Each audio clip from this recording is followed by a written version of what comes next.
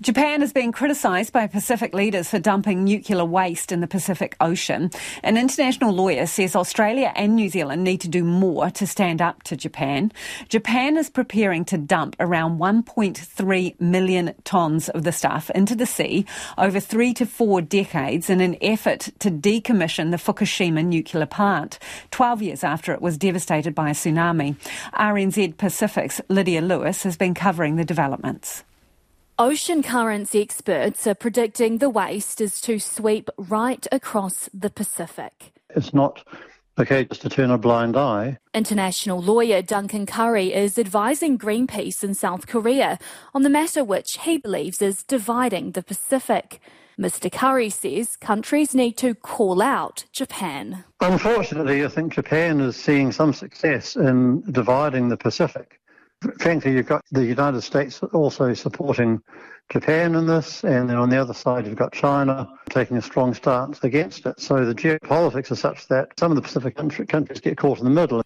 The President of the Federated States of Micronesia earlier this year expressed his support of Japan's plans on the same trip as the nation received aid from Japan. Papua New Guinea's Prime Minister has also said he has been reassured by Japan, so has Palau and the Cook Islands. All the while, the Secretary-General of the Pacific Islands Forum, Henry Puna, continues to drum home the importance of regionalism, which means sticking together. We know the importance of collective strength to the future of our blue Pacific continent. When that collective strength seeks to better know and serve the needs of all who live in our Sea of Islands, our vast modern New York giver, we can truly lead the world. While Japan insists the wastewater is to be treated and safe, it will still be radioactive. But even if it's safe, Article 7 of the South Pacific Nuclear Free Zone Treaty places an obligation on Pacific states to prevent dumping in light of the legacy of nuclear weapons testing in the Pacific region.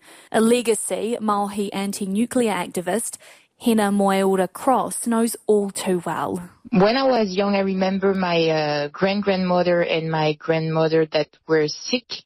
And then it became my mom and my auntie. They had thyroid cancer. When I turned 23 years old, I discovered that I had leukemia. We have been poisoned.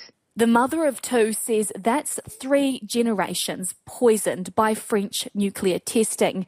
Her family trusted France, and she will not afford the same trust to Japan. From a radiation safety perspective, senior physics lecturer David Krofchek says there are no issues. I would drink the water. I mean, it's like going down to the beach and swallowing a mouthful of water when you're swimming. It's salt water. I prefer they desalinate it before I drink it. While the New Zealand government says it won't take any legal action to stop the dumping, Henry Puna says there is a legal obligation for signatories of the treaty to prevent dumping of radioactive wastes. Australia, New Zealand and Papua New Guinea are among the members of the treaty. US dependencies are not. Duncan Curry says at this rate, the Pacific Islands Forum, friend to all and enemy to none approach will leave the Pacific with a polluted ocean. The Pacific is strong if they stand together. But it's just too easy, unfortunately, to take advantage of their vulnerability. The start of the release is imminent, with Japan already running tests on the mechanisms for the process.